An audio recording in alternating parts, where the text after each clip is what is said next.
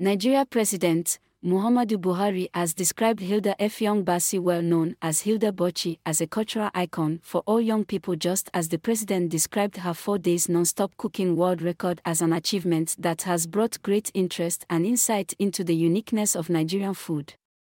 As at 7 o'clock on Monday morning, Hilda Baci has surpassed the record set in 2019 by an Indian chef, Lotte Tondo, who set a record of 87 hours, 45 minutes and 0 seconds. The Guinness World Record is yet to officially confirm the feat achieved by Hilda Baci.